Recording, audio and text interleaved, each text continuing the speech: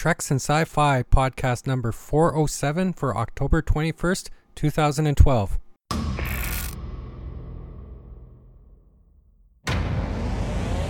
On a distant world, an invasion is spreading. War is building. And the fight for survival is just beginning.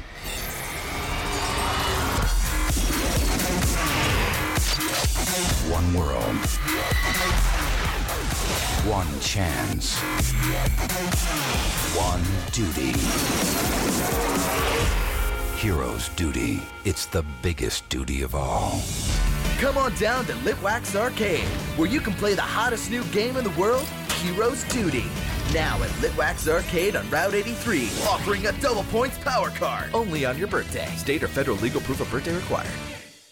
Hello, this is Jeff, Jedi Jeff on the Treks and Sci-Fi forum, and this week I will be guest hosting the Treks and Sci-Fi podcast. Thank you to Rico for letting me guest host again.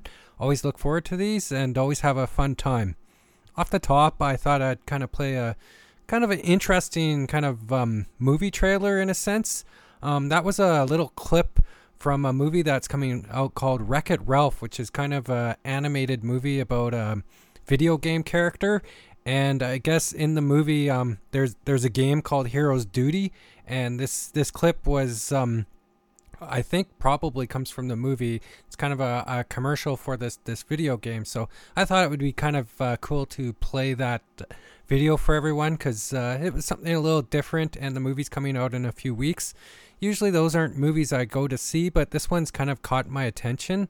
So I'm probably going to go and see that movie when it comes out because it looks like a lot of fun. I was doing a little bit of research for the podcast to kind of find some movie news or Star Trek news to talk about, but there really wasn't a lot of news to talk about. I kind of looked around like for Star Trek news, but for the movie it's kind of been pretty quiet. I don't think there's been a lot out lately since kind of that little three clip promo that J.J. Abrams played a few weeks back, which I know some people not too happy about that. They feel they're getting kind of teased about it. But anyways, I kind of looked around, but there wasn't a lot of news to talk about. Some other movie news that I want to talk about, I think probably this is the biggest movie news of the week, is the announcement that there's going to be a Justice League movie coming out. I guess it's been green light. Based off what I was reading, Warner Brothers had been in kind of in some sort of legal negotiation, I guess, to have the rights to continue doing Superman movies and movies with Superman in them past 2013, and they finally got awarded that. So I guess now they're able to kind of go forward with this Justice League movie.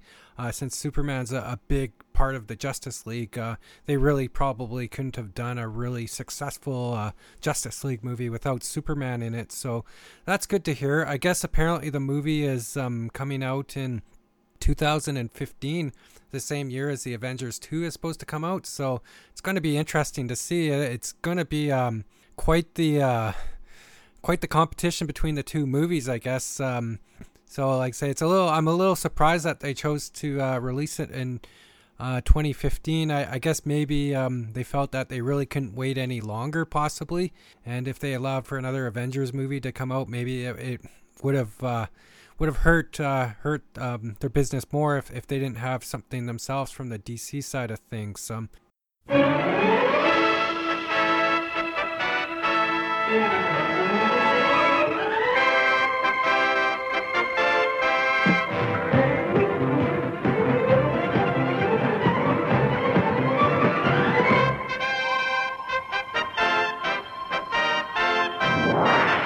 Battle of the Planets.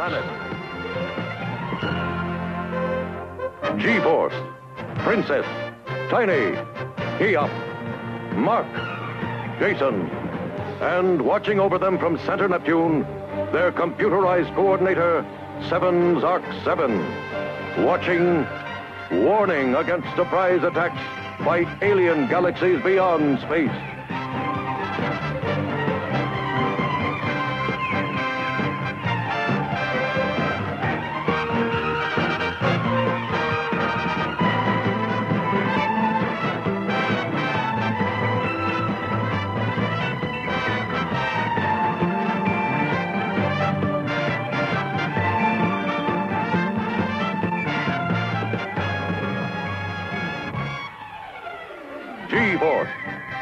fearless young orphans protecting Earth's entire galaxy.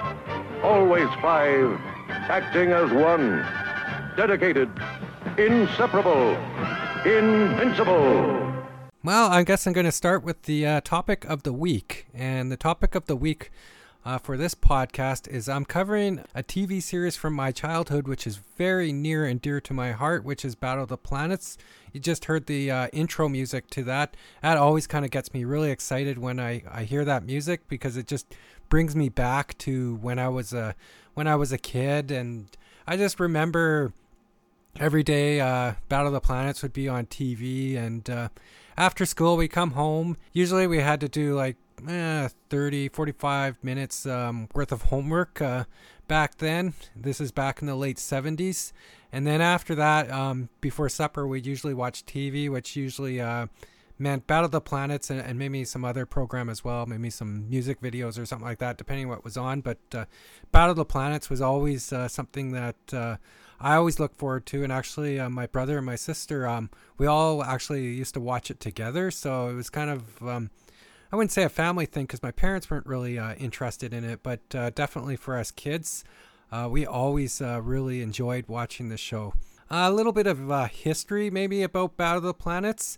Battle of the Planets is actually a show which is based off a Japanese show called Gatchaman. It's about some science ninja team fighters or kind of heroes, and they basically kind of protected the Earth from some bad guys. But anyways, this Gatchaman show came out in the early 70s, I think 1971, 72. It was popular in Japan, and then in the mid to later 70s, a gentleman named Sandy Frank, who was a TV executive, he decided that he was going to bring this Gatchaman series over to North America and introduce it to the North American audience. But he was going to change it around, and instead of it kind of being the premise that was Gatchaman, he changed it to something called Battle of the Planets. One of the reasons why Sandy Frank decided to actually bring Battle of the Planets over, or Gatchaman over to the U.S. was this was kind of around 1977, and he had just seen the huge popularity of Star Wars in the movie theaters, and he felt that this television property would be something which is really good and would capture the interest of a lot of the people which were really excited about Star Wars. A lot of the kids just got really excited about it, myself included. I was a big Star Wars fan when I was a kid, and I think he was right. This show really grabbed my attention. I really enjoyed the show, and like say I did kind of see some similarities in it. Like say mainly I think the biggest similarity was that they had a robot in it called Seven Zark 7. He's an interesting character, the Seven Zark 7. I'll talk a bit more about him in a little bit, but how he kind of came to be is kind of interesting, and it's kind of got that kind of Star Wars tie-in to it. A few more kind of things to talk about Gatchaman here and Battle of the Planets is that originally Gatchaman had 101 episodes, which Sandy Frank had brought over, but we only got 85 episodes of Battle of the Planets, and kind of the reason for that was if you've ever watched Gatchaman, I've seen some episodes. I haven't seen them all, but I've seen some of them. It's a lot more violent than Battle of the Planets. Battle of the Planets was geared towards kids at the time, and so they had to kind of tone down the violence in Gatchaman to put into Battle of the Planets. So that required them to do a lot of editing on the shows to kind of cut out a lot of the violent sequences and all that. So I think that kind of reduced the amount of episodes that they could put out, because maybe some of the episodes, maybe they were just, too much action or too much violence in them, and maybe after they edited them down, they wouldn't really have much left to put into the show. So that's probably why we only got 85 episodes.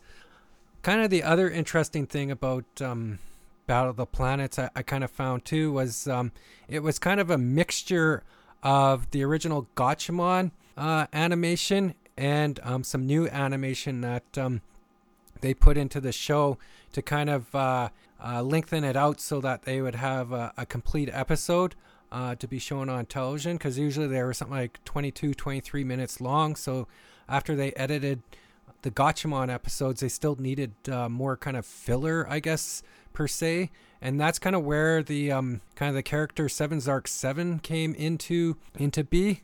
Seven Zark 7 was he was kind of brought in again, like I said, to kind of round out the episode for the missing parts. Also, too, he was a robot. He was kind of an astromech type looking robot. So they really played heavily on the kind of the R2-D2 kind of reference in Star Wars. So I think they were really trying to kind of appeal to the kids who are Star Wars fans, because Seven Zark 7, he kind of he worked in their main base called Center Neptune, and he kind of controlled everything. So kind of like R2-D2 is this kind of small, smart robot or astromech droid, and Seven Zark 7 was this kind of smart droid too. As well too, Seven Zark 7, they used him to kind of move the story plots along a lot and kind of explain things happening, because like I say, when they're editing it up, sometimes maybe the flow of the story wouldn't move very well, or it'd be very choppy, or you'd be missing parts because they cut it out. So a lot of Seven Zark 7 came in to kind of narrate the story, I guess. He narrated a lot of parts, which might not have had dialogue from the other characters, and then also too, he filled in parts which might be missing. So he held like kind of a real key part to this show to kind of round out and fill out the storytelling on it, because as well too, like they brought over the episodes, and then kind of once they went through them, they kind of found out that they had to kind of come up with their own stories. Really, they had the visuals of the Gatchaman cartoon, but a lot of times after they did the editing, or what they had actually gotten from Japan, they couldn't really translate that into a proper story for the North American audience. So in the end, they had to kind of write up their own stories in certain cases. So that kind of led to kind of having to bring in Seven Zark 7 into this. The interesting thing too between Gatchaman and Battle of the Planets was Gatchaman was a much more Earth-based series. Most of the stuff happened on Earth, and it was dealing with kind of the Gatchaman team protecting Earth from the villains there. But in Battle of the Planets, there's many occasions they would actually travel to other planets to battle the villain, which was Spectra in this in the Battle of Planets series.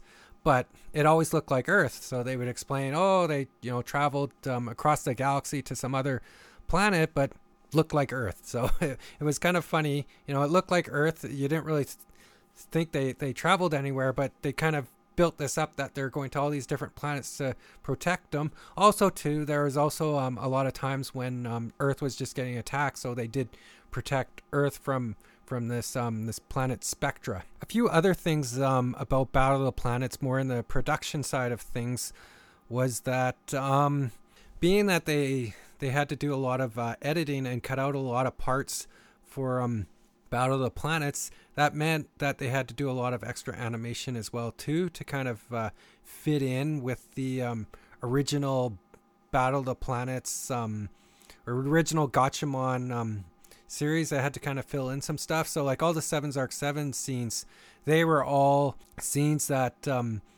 had been animated in the US, and they had a little more flexibility with the story with the Seven Zark 7 animated scenes, because they weren't really tied to how long the sequence was. So they could kind of script that out easier. But sometimes when they were doing kind of the voices or doing the story for the Gatchaman parts, they were kind of limited in what they could write to, how long the sequences were. Like they didn't really have any control over that, because, like if there was a scene which was like a minute long, they had to write it to fit into that minute. So it got a little complex sometimes with the story and how they kind of wrote the characters and the dialogue on that to kind of fit into the sequences. So it was a little bit challenging. So when it came to them being able to actually animate their own parts, then they had more flexibility with the show. the other thing too is they actually did some other animation as well for the show. They would do some animation to show the Phoenix, that's the main ship in the Battle of the Planets, show them flying off to different parts of the galaxy. A lot of times they actually did that kind of animation, but then also too they did some animation on just the characters, like the main G-Force characters. They did animation on that as well. And when I was watching through the videos, I didn't really notice this back when I was a kid watching them, but when I was kind of watching them over the past few years and just kind of even preparing for this podcast, you can really tell the difference between the original Gatchaman animation and the animation that they did in the US for the Battle of the Planets. The newer animation just really, really, really does not stand up to the original Gatchaman animation. It just the quality of it wasn't really there. I was kind of reading some history on the site, kind of saying that maybe they were kind of rushed for time, so they just couldn't animate it as well as the original stuff. But sometimes it really stands out, and it just really looks really awkward. Unfortunately, it takes just a little bit away from kind of the story there and the whole cartoon. Sometimes just when they put those pieces in. Fortunately, it's not all that often that they actually animate, the actual G-Force team. More of the animation is around Seven Zark 7 and his scenes. Now I'm going to play a clip here from kind of the pilot episode, and this is just a clip of Seven Zark 7, and he's just kind of talking a bit about kind of the premise of the show and a little bit about G-Force. Somewhere off the west coast of the United States, 900 fathoms beneath the surface of the sea, is this secret and extremely important world defense base, Center Neptune. One of Earth's most precious minerals is mined and refined down here, Vita Loomis. It's an amazing ore discovery that renews the worn-out soils of Earth and other planets. Without this precious ore, nothing can be grown, and people in many galaxies will face starvation. To guard this vital base against attack by space pirates and alien enemies is the huge responsibility of 5 incredible, highly specialized people called G-Force. Oh, I'm Seven Zark 7, complex computerized coordinator for G-Force. Everything clears through me here at Center Neptune. I keep watch every minute, day and night, on each member of the G-Force team. I don't need sleep. I'm a robot, you know. Some call me a guardian robot. Uh-oh, there's an emergency. So that's kind of interesting. It kind of sets up kind of the show and the importance of G-Force, which is G-Force is the team which runs in Battle of the Planets. I guess this is what I'm talking about. I guess G-Force and the members of the team. Here's another clip.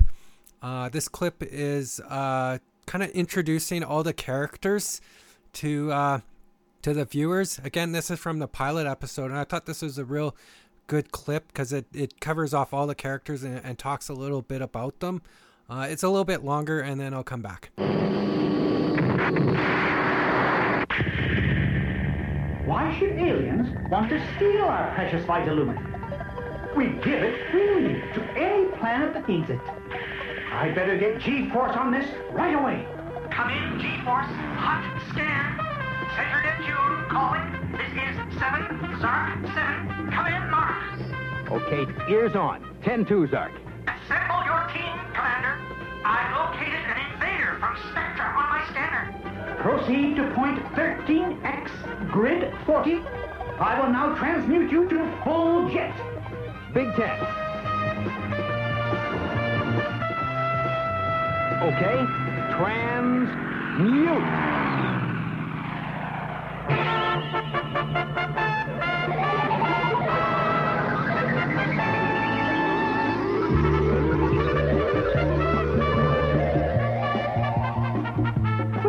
Just one of the many conversion phases I control, but Mark's the real leader of G-Force. And Princess is the only female member of the team.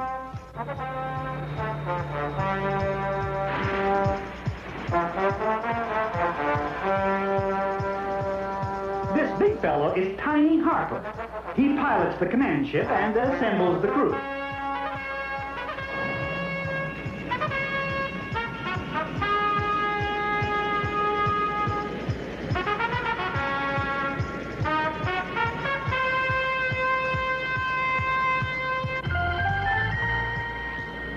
I sort of pay special attention to Princess. I really don't know just why.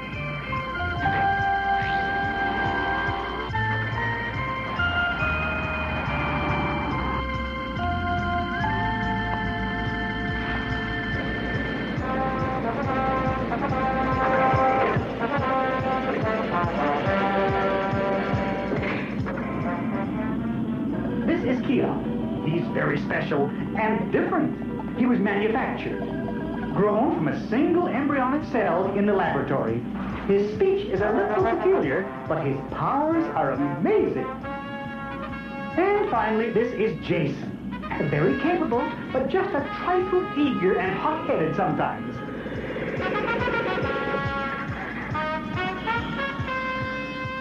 So emotional. I do wish he had solid-state circuitry like mine.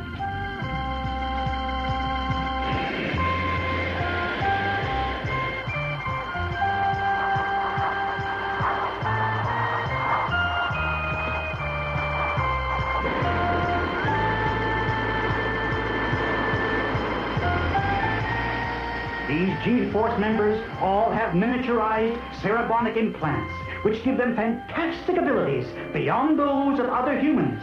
Orphans who have been trained almost since birth to develop those secret and mysterious powers. Even though they're so capable, I wish I could be with them on dangerous missions because I do worry. But I'm just an old stay-at-home stationary think tank. Hold your course, G-Force. You're right on target. My bare hands. Keop, you can't go after it all alone. It's from Spectra. This is the third time we've been invaded by them. Just let me get a laser bead on it. This will be their last attack. I believe that's what you said last time, Jason. Uh-oh. The invader has disappeared from my scanner. I'm afraid you're on your own now, team. Big 10, Zark. I am breaking contact now, but I'll be on standby alert. Good luck, and over. Good old reliable Zark says it's invaders from planet Spectra again. Wonder what they'll look like this time, Mark. Probably two-headed. Well, they say two heads are better than one. Not on the same body. Hey, team, look! There's something down there! Ocean. We know it's the ocean. We're going for it!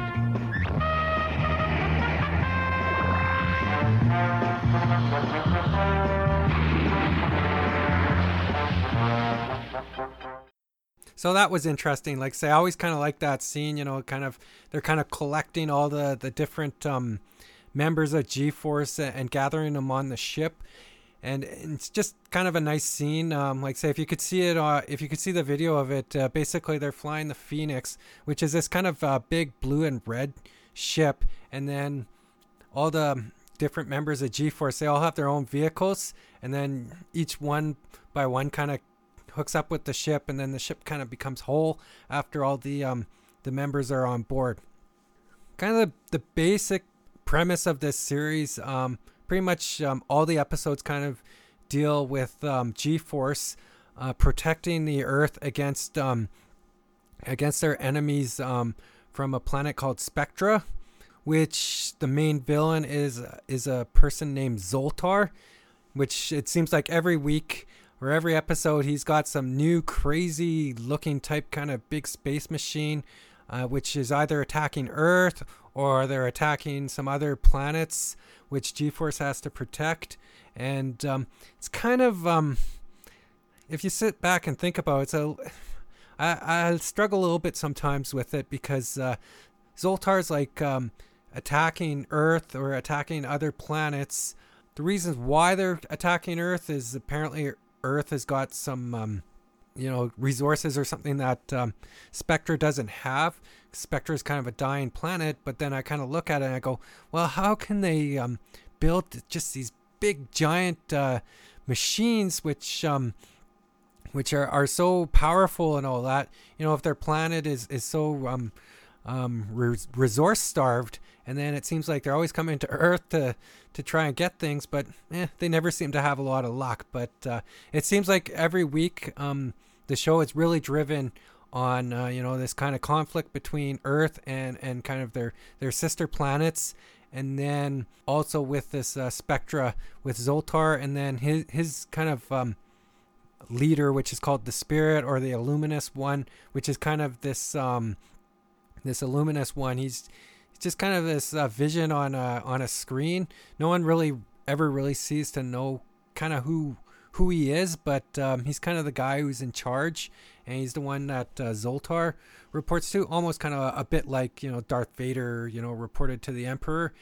Kind of a similar type kind of setup here. I must advise the most powerful one of this at once. Zoltar, once again you come to me with good tidings that are not good, with triumph that is not victory, with great and glorious plans that have not been completed. For the moment, the Earthlings are still ignorant of the secret bases we are constructing in their solar system. But you have unmistakable evidence in the cassette that your plans for domination of bountiful Earth are not as impervious to detection as you believe. Those bases must be made operational without further delay. When you tell me this is so, then, and only then, shall I rejoice. I understand. One other thing I'll kind of note about this this series, which I kind of always get a little bit of chuckle about when I watch it, is it's always kind of interesting with the episodes that I don't know. It's just so funny. I watch these episodes, and it's always funny because they'll show all this kind of destruction and all that on Earth, with Spectra attacking Earth, and all these buildings burning down and these ships getting blown up. But they always kind of have these reasons no one got hurt. Again, like they heavily edited this show to take out some of the more violent parts of the series. And so every time Spectra will go and they'll attack like Earth or some other planet, some city, or attack ships, they're always going like either minutes before the city was evacuated, or Spectra they'll put in a line where Zoltar will go, I'm warning you people, I'm going to attack in like 5 minutes, so you better leave. So then it's always kind of stated that these cities or whatever are always abandoned, so fortunately nobody got hurt. Or even when G-Force, they'll attack like Spectra ships, and they'll call them like remote controlled ships or things like that. So they're always kind of throwing this thing in that nobody's dying here, like nobody's getting hurt.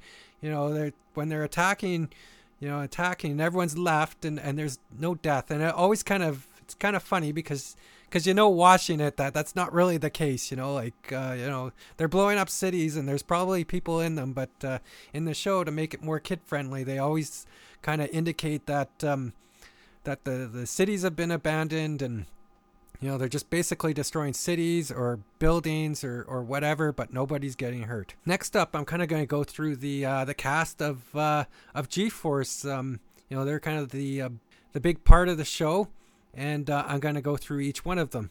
G-Force is a group of five individuals with these kind of special powers. I guess they've got these cerebronic implants, which give them special powers. They're orphans as well, but they never really explain a lot about their history, and they don't even really explain these cerebronic implants, like where they came from, what sort of abilities that G-Force has. They seem to have some really good acrobatic and fighting skills, and they do seem to be quite intelligent, so I'm assuming that that's kind of the powers that they've gotten. I'm going to start first off with going through the G-Force members, and I'll start off with the big guy, the top guy, Mark, who's the commander. Mark is always my favorite of all the G-Force guys. I'm not really sure, maybe because he was in charge, and I just thought he was just a really cool guy when I was a kid. Just always seemed to be on top of things. For the most part, he seemed pretty level-headed, and he never really let himself really get out of control. But to say that, he did also too, at times he'd go against orders if he felt that he could help out. He'd go against Chief Anderson, who was in charge of the G-Force team and who they reported to. So there's a few times when Mark actually got in trouble. I'll play a clip in a minute, which kind of covers off kind of Mark going against Chief Anderson. Also, too, I felt too Mark had like just a really cool vehicle, because all the members had their own kind of special vehicles, and Mark was kind of a pilot. So he had a little kind of cool single prop plane, but then also when he transmuted, which was this special type of way that they could change into G-Force from being kind of regular civilians, his plane would turn into this kind of really cool jet. I always really liked that jet. It was just really cool. Also, too, the person who voiced Mark was a fairly well-known voice. He was voiced by a gentleman called Casey Kasem, who did for years and years and years. I think he did some Top 40 radio. Also, as well, he's well known for doing the voice of Shaggy in the Scooby-Doo cartoons. So I'll play a clip of Mark, and then I'll come back. You deliberately disobeyed orders. And if Cronus hadn't intervened and helped you back here safely, you might have lost the Phoenix and your own lives as well. It was all my fault. I did what I thought was right, Chief. You will be confined to Center Neptune until the security board reviews your case and decides what action to take.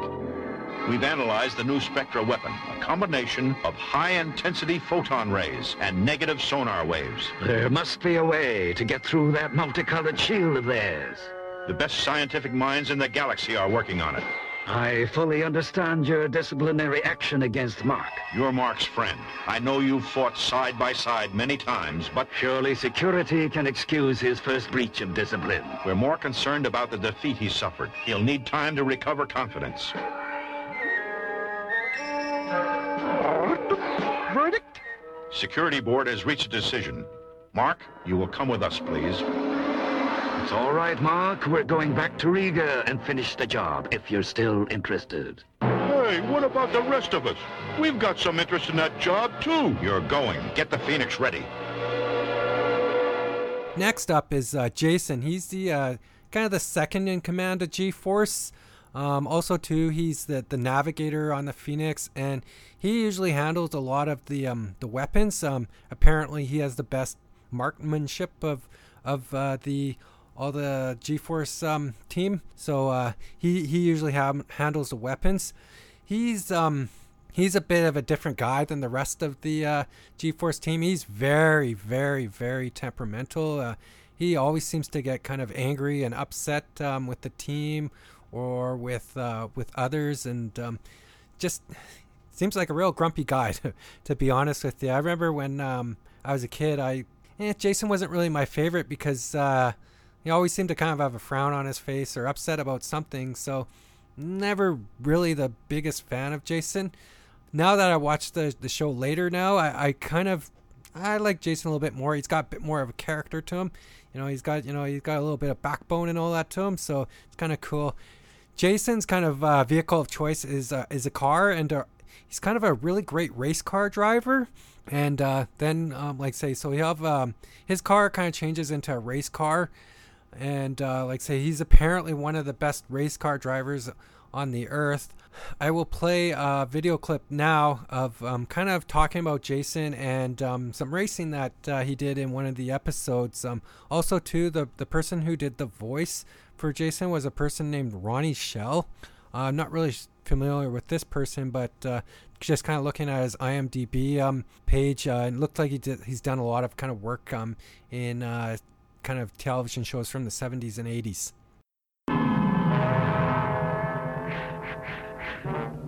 Zark says Planet Spectra may be up to something, so play it safe, Jason. We'll be keeping track of you from the Phoenix, and you know we're pulling hard for you. Thanks, I can use it. Oh, the big winner. You know it, Kia. Best driver in the galaxy. Who's his partner? Hey, I hear he's teamed up with a beautiful blonde this time.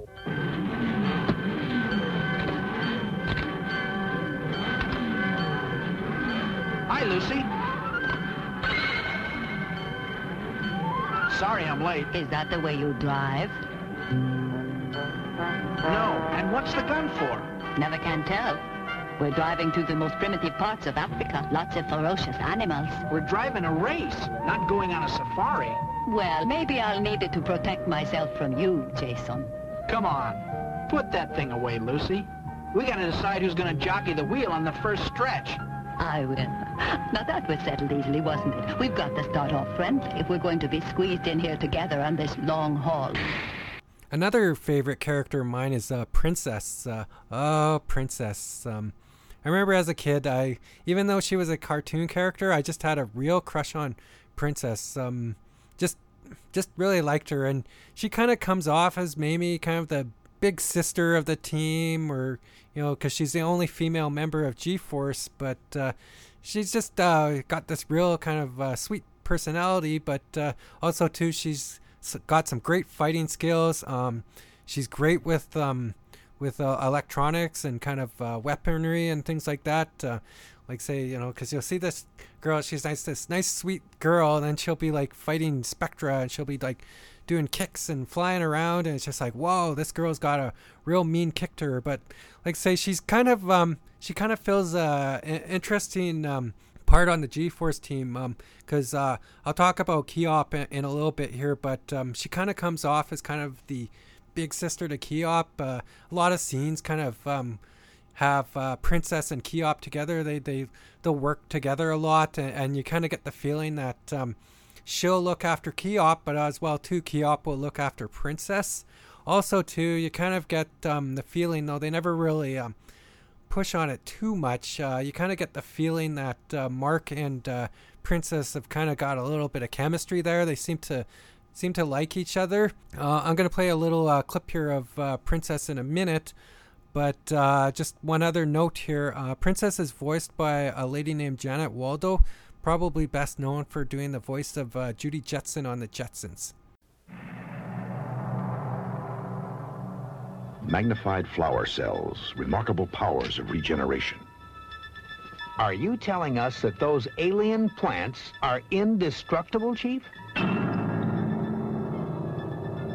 The secret of the plant's regeneration is locked inside those tiny nodules. Look like spores. They may be. So far, we've been unable to determine just how they function. The plants thrive in water, and they are carnivorous in this environment. If our conventional weapons won't stop them, what will? We don't know yet, but Zark is working on it. And he's come up with something to help us. A protective shield. It seems to work particularly well on females. We tested it on this model. Maybe on steel dummies. We believe it'll work. We need someone to get inside those flowers and stay alive. We'll fix you into a synthetic second skin.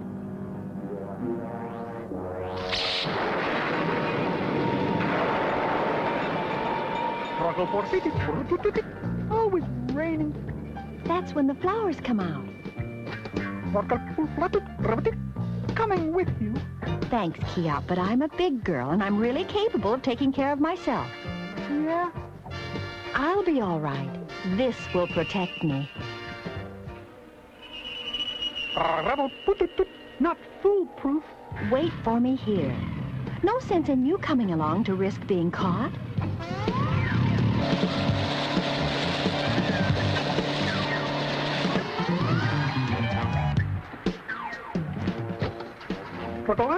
Keep eye on big girl. The next person up here is Keop. Keop's kind of a fun little guy. He's a little different than the rest of the team. Like, say, the G-Force team were orphans for the most part, except for Keop. He was kind of created in a laboratory. And kind of the interesting thing about Keop is he kind of comes across as this little boy. Not really sure if he's supposed to be a little boy or if this is as big as he's going to get. But he has this kind of real funny way he talks with a lot of beeps and boops and all that kind of stuff. Kind of reminds me a little bit of R2-D2 there, even though he's kind of a human. He's kind of a mischievous little guy. Always gets into little odd spots, and he's got a little bit of a smart mouth, but he kind of adds a bit of the adds a bit of almost comedic relief to the show at times, because he's always doing something a little fun or something like that. Also too, he's got kind of cool kind of little buggy that he rides. He has a dune buggy, which is his regular vehicle of choice, but then he also has this kind of dune buggy also, who which is kind of, or this buggy which when he transmutes it turns into this kind of weird kind of space looking type buggy, which can do a lot of things. It's got arms coming out of it, or can do different things. So it kind of fits in with Keop's kind of personality, I think. Also, I kind of forgot to mention with Princess, her vehicle of choice was a motorcycle. Usually it's kind of a dirt bike when she's just a civilian, and then when she transmutes, it turns into kind of a more of a racer type kind of bike. A little bit more about Keop here is he's voiced by a gentleman named Alan Young, who also does Mr. Ed. He was well known for being on the Mr. Ed show, and then he also voiced Scrooge McDuck, and also to Alan Young, also does the voice of Seven Zark 7 on this show. I'll play a little clip here of Keop. It's a nice little clip kind of showing what Keop can do. Keop took on an awfully big job all by himself, but he's gotten to the island safely. Now, if he can just devise a way to get all those men safely out of the hydronium mine and away, he'll be a real genius.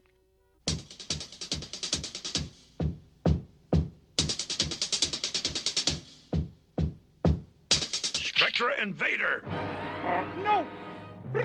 Hold it! Not Spectra! G-Force! You? Gonna rescue you! One little guy like you? Little guy, big ideas. Gotta put old brain to work. Keop to G-Force. We read you, Keop. Run it down for us. Did you find the miners? And what's the situation? Oh, bad scene. Worry. Well, do something fast. We've intercepted Zoltar's telecoms. He intends to wipe that island off the map. Hey! Idea! The last person I'm going to talk about here is the pilot of the Phoenix. The Phoenix, again, is the main ship of the of G-Force, and it's piloted by a gentleman named Tiny. And Tiny is a little different than everyone else because he's this big, heavy guy. He's kind of a little bit of a comedic relief because he'll get into some kind of funny spots. He's kind of a big lovable guy, I guess. He's kind of just, he's there for the team, but he's just kind of a big bear of a guy. And he's like, they always kind of show him, he's like big into like eating hamburgers or space burgers they call. But he's kind of the pilot of the ship, very good pilot as well too. Also too, he's the only guy who actually kind of has a last name to him.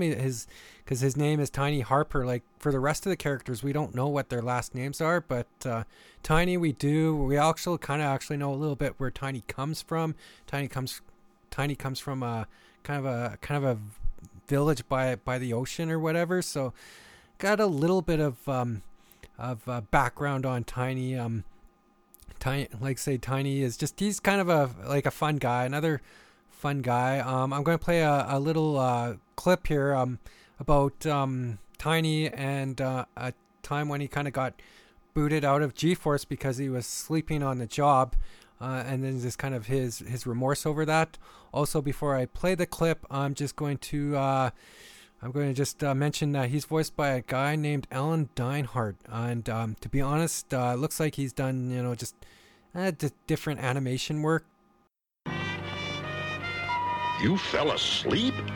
I didn't mean to, Chief. I just closed my eyes for a second, that's all. And the next thing I knew, Mark was calling me. I've been trying to call you for 20 minutes. We thought something had happened to you for sure. It scared us.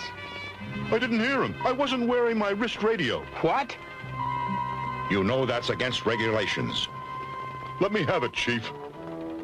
I'm sorry, but for the safety of the galaxy, I must suspend you from G-Force. Yes, sir. Wow. Sorry.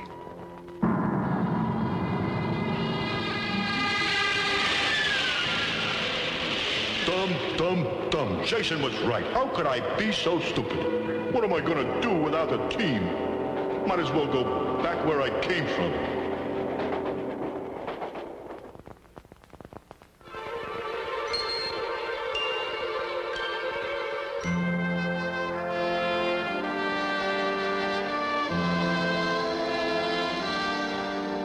You gotta be kidding.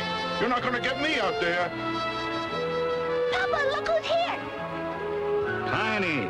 Hi, Cap. I'm back again. Welcome home, Tiny. We're happy to see you. Tell you the truth, nobody looks very happy, really. What's going on around here?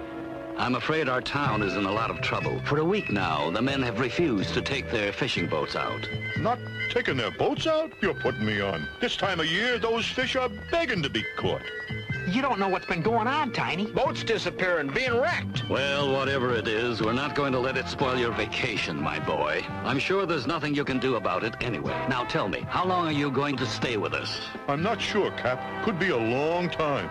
Okay, next up, I'm going to play a little clip of Seven Zark 7. Seven Zark 7 is, again, like I talked at the beginning of the show, he's kind of, he runs things from kind of the G-Force base in Center Neptune, and he's kind of in charge of, making sure, that the G-Force team has all that they need, keeping them up to date on things that they need, kind of in control of what's kind of happening around the galaxy.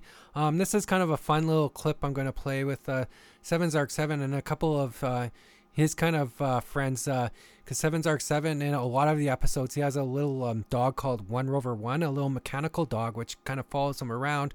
Then also Seven Zark 7 has kind of a crush on another robot that he never gets to see. We never get to see this robot in the series, but it's kind of fun. They always usually kind of end off the shows, or they usually every few shows they'll bring in this character of Susan in to talk with Seven Zark 7. So here's a little clip of that.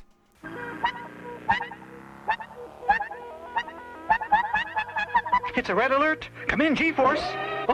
Oh, it's you, One Rover One. Yes, I was giving my modulators a 10-second rest, but I always keep one actuator open. You don't have to worry. I'll never be caught asleep at the FOSDIC. That's Film Optical Sensing Device for input to computers. Center Neptune control. Seven Zark 7. Hello, Susan. I was just thinking about you. Do you have a moment to spare for something very important? Oh, I certainly do. I can meet you in your ready room, or in my ready room, or in a hallway someplace, just anywhere. That would be nice. But Chief Anderson would like you to contact G-Force.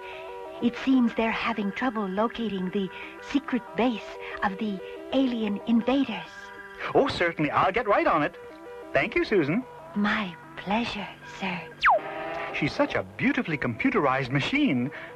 Why does she make me feel so human? Last up, I'm going to talk a little bit about Zoltar. Zoltar's from Spectra, and he's kind of the villain of the show. He's kind of weird-looking dude. He's got he always wears a mask, and he's got these huge kind of ears on it. And kind of the interesting thing with Zoltar is he's got the ability to kind of transform himself into looking like different people.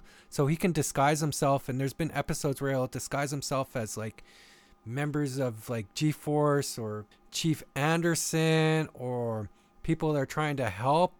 And he's a really mysterious guy. It seems like he shows up every week, trying to wreak havoc on Earth or kind of the planets which are kind of in that Federation. And he always seems to get away. And like I say, he's just kind of a fortunate guy. He always gets away. This was kind of maybe one of the biggest scenes in Battle of the Planets, because Zoltar is this guy, but we're not really sure if he's a guy or if he's a lady. It's kind of come up in the past that not really sure what Zoltar is, if he's a male or female, and he always had that doubt because throughout some of the episodes, like he'd have like his sister show up, and she looked awful familiar to Zoltar, and he was kind of talking the Gatchaman series that Zoltar was either a female or he was a kind of transgender type kind of person. They never really touched upon it all that much until they got to this kind of scene where they kind of had this kind of unveiling of Zoltar, and they didn't really answer it definitively, but it kind of left you with the question that is Zoltar, is he a man or a woman? You've won. Let me go. No way. This is the moment we've all been waiting for. I've never seen you without your mask. Now. No, not that. Let's see.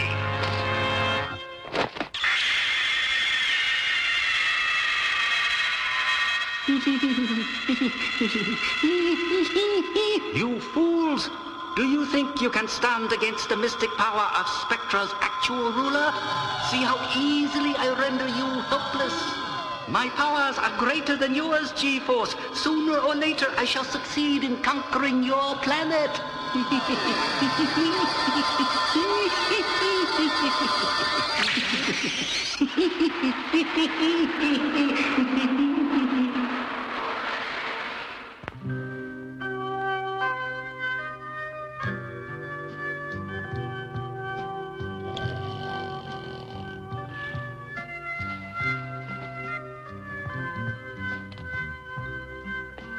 It's gone. Like some weird ghost. Was it a dream? Or did I really see Zoltar with long blonde hair? I thought too, Mark, but maybe we were both dreaming. Wig, baby? Maybe. It just seems too far out for the evil ruler of Spectra to be a woman. But for a second, I sure thought I saw one. Zoltar, a woman? All of you need a long vacation, or they're going to start looking into your heads.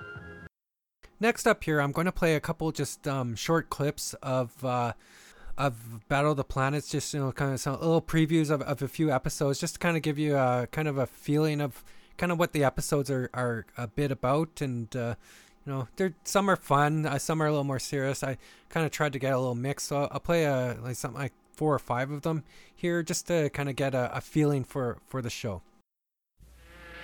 Stay tuned. Coming up next on Battle of the Planets, a mysterious series of aircraft accidents occur on a newly discovered planet, and the entire G-Force team is sent on an exciting journey to outer space to try to learn the cause. That's it.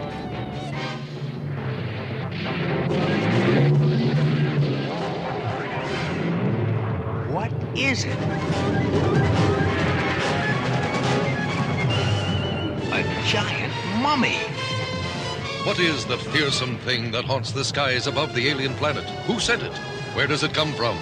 How can G-Force cope with an awesome force that is neither human nor machine? Be sure to watch this exciting episode coming up next.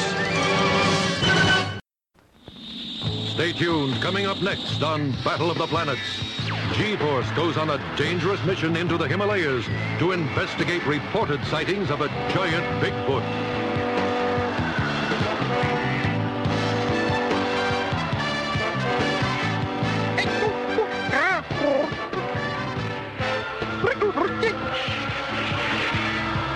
But what they find is a secret rocket base constructed into the mountainside.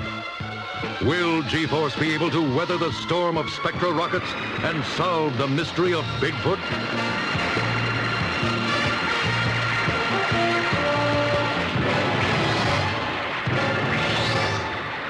Be sure to watch this exciting episode coming up next. Stay tuned. Coming up next on Battle of the Planets, the villainous Zoltar comes down from his planet of Spectra to attempt his most daring and dastardly plan yet for conquering Earth, an attack on Center Neptune itself. Center Neptune will be only an unpleasant memory. G-Force must use every skill at their command, and he proves to Zoltar once again that big surprises come in small packages. Can the incredible forces of G-Force repel the mighty invasion by Spectra? Or is the great galactic defense base of Center Neptune to be doomed, leaving Zoltar master of the universe? Blast off! Full jets upward! Be sure to watch this exciting episode coming up next. Stay tuned. Coming up next on Battle of the Planets, Orion, the wonder dog of space, joins G-Force in combating extraterrestrial invaders from planet Spectra. Can G-Force, with the help of their best friend Orion, stop Spectra from melting the North Pole and flooding planet Earth? Will Orion, with his Cerebronic superpowers, find a way to come to the rescue of G-Force?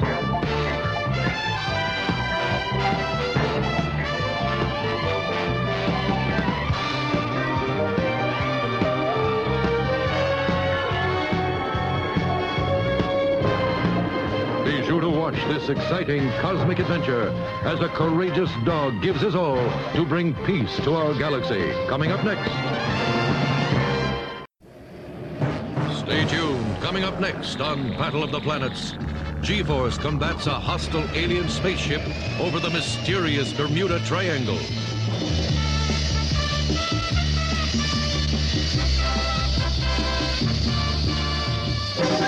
Could this strange and deadly UFO be responsible for the scores of ships and planes that have been reported missing at sea?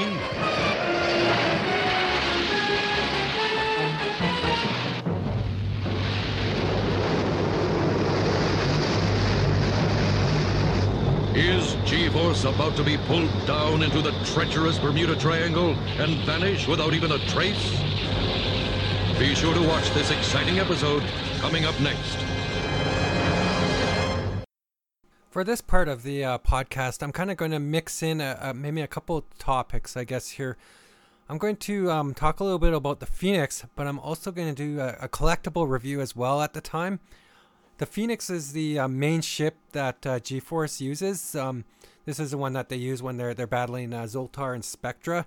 And to be honest, I've always really loved this ship. Like I say, I just thought it was such a cool ship. It's kind of this kind of blue and red kind of ship. It's got some wings on it. It's kind of a sleek looking ship. And the cool thing about it as well too is in certain instances, actually they can transform the Phoenix into kind of this fiery bird, which they'll use sometimes to get themselves out of some really tight situations. But the Phoenix, it's a ship that can really take a beating, because they'll take a real pounding from Spectra and some of the big giant spacecraft and machines that Spectra has.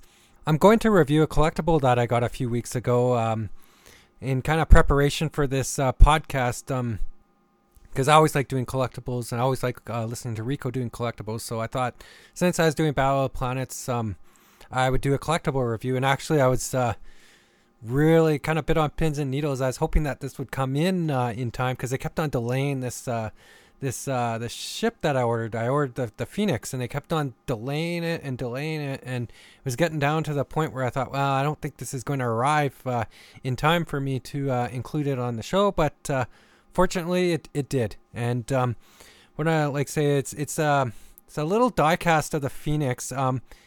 It looks like it's about 6 or 7 inches long. Really nicely done. It's kind of got very nice paint on it. Very nicely done. And that's what one of the reasons why I really wanted this as well too, is it's Japanese, and a lot of times Japanese collectibles are very highly detailed, and this one's no exception. I've just found the craftsmanship on this very well. Like, say, it's not a very complicated ship, and it's based off of of a cartoon from like the 70s. So like, say, not a lot of detail in the original drawn cartoon, but it's a ship that always one of my favorite ships. Actually, way back when I was just a kid, back in the late 70s, early 80s, when I went to summer camp, actually the first model I ever built was a Phoenix. I kind of wish I had it now. Unfortunately, I played a lot with it and no longer have it, but always had fond memories of the ship. And so, like, say, years and years, I've always wanted a Phoenix. I've kind of seen them on eBay from time to time, but one reason or another, I wouldn't order them. Either the price was just really expensive, or just something about it. But I caught my eye earlier in the year, saw a pre-order for this, and I decided I would pre-order this. Actually, pre-ordered it from a company called HobbyLink Japan, which is in Japan, and they deal with a lot of Japanese collectibles. So I pre-ordered this Phoenix, which comes from a company called Future, and it's actually it's based off the Gatchaman Phoenix, because that's probably the more popular show in Japan than Battle of the Planets, and that's the one which is kind of continued on. So anyways, it's called the G5 God Phoenix repaint version, because on the Gotchman series they called it the God Phoenix, and then just on Battle of the Planets they just called it the Phoenix. But like I say, it's such a nice little ship. They sent it with some like little parts, because the Phoenix had the capability at times, if it went underwater, it could kind of close off its vents. So they sent some little spots where you can have open vents or closed vents, so you can replace the vents on the underside and the back of the ship with either opened or closed ones. Also, too, they shipped it with like a little landing gear and a real nice stand, which really displays it very nicely. Again, like I said, it's about probably about 6 or 7 inches long. It's kind of made out of it's a little bit of metal and plastic, very nicely painted. I guess my only niggly nitpick on this, and this is just a very small niggly nitpick, and probably not even really that valid because it almost kind of matches up with the cartoon version, is just on the top of the ship they have this kind of small little dome, which the team sometimes will enter and leave the ship, and I just find for proportion it seems a little small compared to the rest of the ship. But besides that, it's probably quite true to the way the ship was kind of drawn in the cartoon. So I certainly can live with it, and like say, this has been a ship I've been waiting for like over 30 years. So I'm just so happy to have it. Like I say, it's just it's always been one that's just kind of been kind of on my mind. So just happy to have this ship. I wish I could tell you a bit more about it. But unfortunately on the box, they've got a lot of writing, but it's in Japanese, and unfortunately I don't speak Japanese. So I can't really talk much more about it. Maybe a few final thoughts on Battle of the Planets.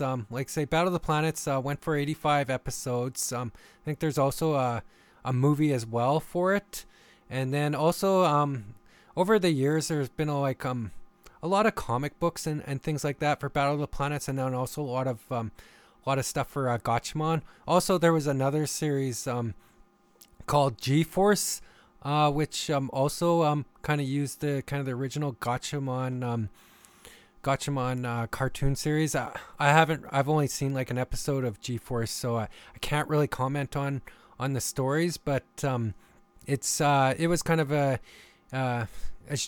from what I've read, its stories might be a little more closer to the original Gatchaman stories than the Battle of the Planets ones. But for me, Battle of the Planets is always the kind of the nearest and dearest to my heart. So that's the one I kind of relate to the most. Though I will admit that from the Gatchaman that I have watched, very impressed with it, and I would definitely like to see more of it.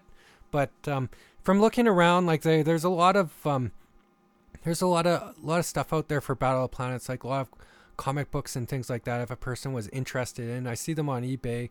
Like I think they've been out of print for a few years, so it'd probably be it might be tough to maybe get a complete set or something like that. As well, to the episodes, they've released some DVDs. I know a few years back I bought 6 DVDs which had 2 episodes each from kind of the start of the series, and they came from Rhino, and then they kind of stopped them. And then I believe there's a complete DVD set out there, but that's been long out of print. So I've kind of searched on and off for it over the years, but I've never had much luck. I have kind of run across a few websites which show quite a few of the Battle of the Planets episodes, and I think if you search around a bit, you can probably find quite a few of them. I actually even did a look on YouTube, and I noticed there's quite a few Battle of the Planets episodes on YouTube, so you might be able to see quite a few of them from YouTube if that's something you're ever interested as well too. As well, there is also other means to find these, which I won't go into details, but I think everyone knows what I'm kind of talking about. So it's kind of like say it's been a series which hasn't been around for like a long time, but I think there's still kind of a bit of a following for it, and like say it'd be nice to see it kind of come back. I've been kind of following a bit more so the Gatchaman side of things. A few years ago they were actually going to come out with a Gatchaman series, but for whatever reason they didn't really get the funding or whatever. So it was this movie which was going to be kind of this newer animation, and they even had a trailer and all that for it. But unfortunately, the company that was producing it just they kind of they went out of business, and the project kind of got dumped. And then just a couple weeks ago, actually, I read a story where they're coming out with I believe it's a live action version of Gatchaman from Japan. Looks like they've got it casted and all that kind of stuff. So that's going to be kind of interesting to see what happens with that. I'm not sure if that's going to be something that will be available to us over here in North America, or if it's just going to be only Japanese only. I sure hope that at least they'll like subtitle it and release it to us in North America, because I sure would like to see it. Like say, even though it's not Battle of the Planets, it's Gatchaman, and it'd be just so cool to see that. So, like say, that's kind of my hope. So I'll have to I'm going to probably follow up on that and keep an eye on that and see, kind of how the progress on that goes, and if there's something that we'll be able to see at some point in time. I think that's kind of brought me near to the end of my talk for today on Battle of Planets. Like I say, I'd like to thank everyone for taking the time to listen to the podcast. Again, as well, too, I'd like to thank Rico for giving me the opportunity to podcast again and guest host a podcast. It's been a while. Last time I was in the seat, I think I covered Titan AE and had a lot of fun. So, like I say, this Battle of Planets has always been something that I always wanted to talk about. So, very much appreciative of Rico for giving me the opportunity to talk about this great show. I think coming up in the next week, Rico will be back in the chair, and I believe he's doing a Halloween type special. I think it's American Werewolf in London, if I'm not mistaken. So looking forward to that. So I've probably rambled on a bit more than I wanted to, so I'm just going to end off with some music from the series and say goodbye to everyone, and have a great week.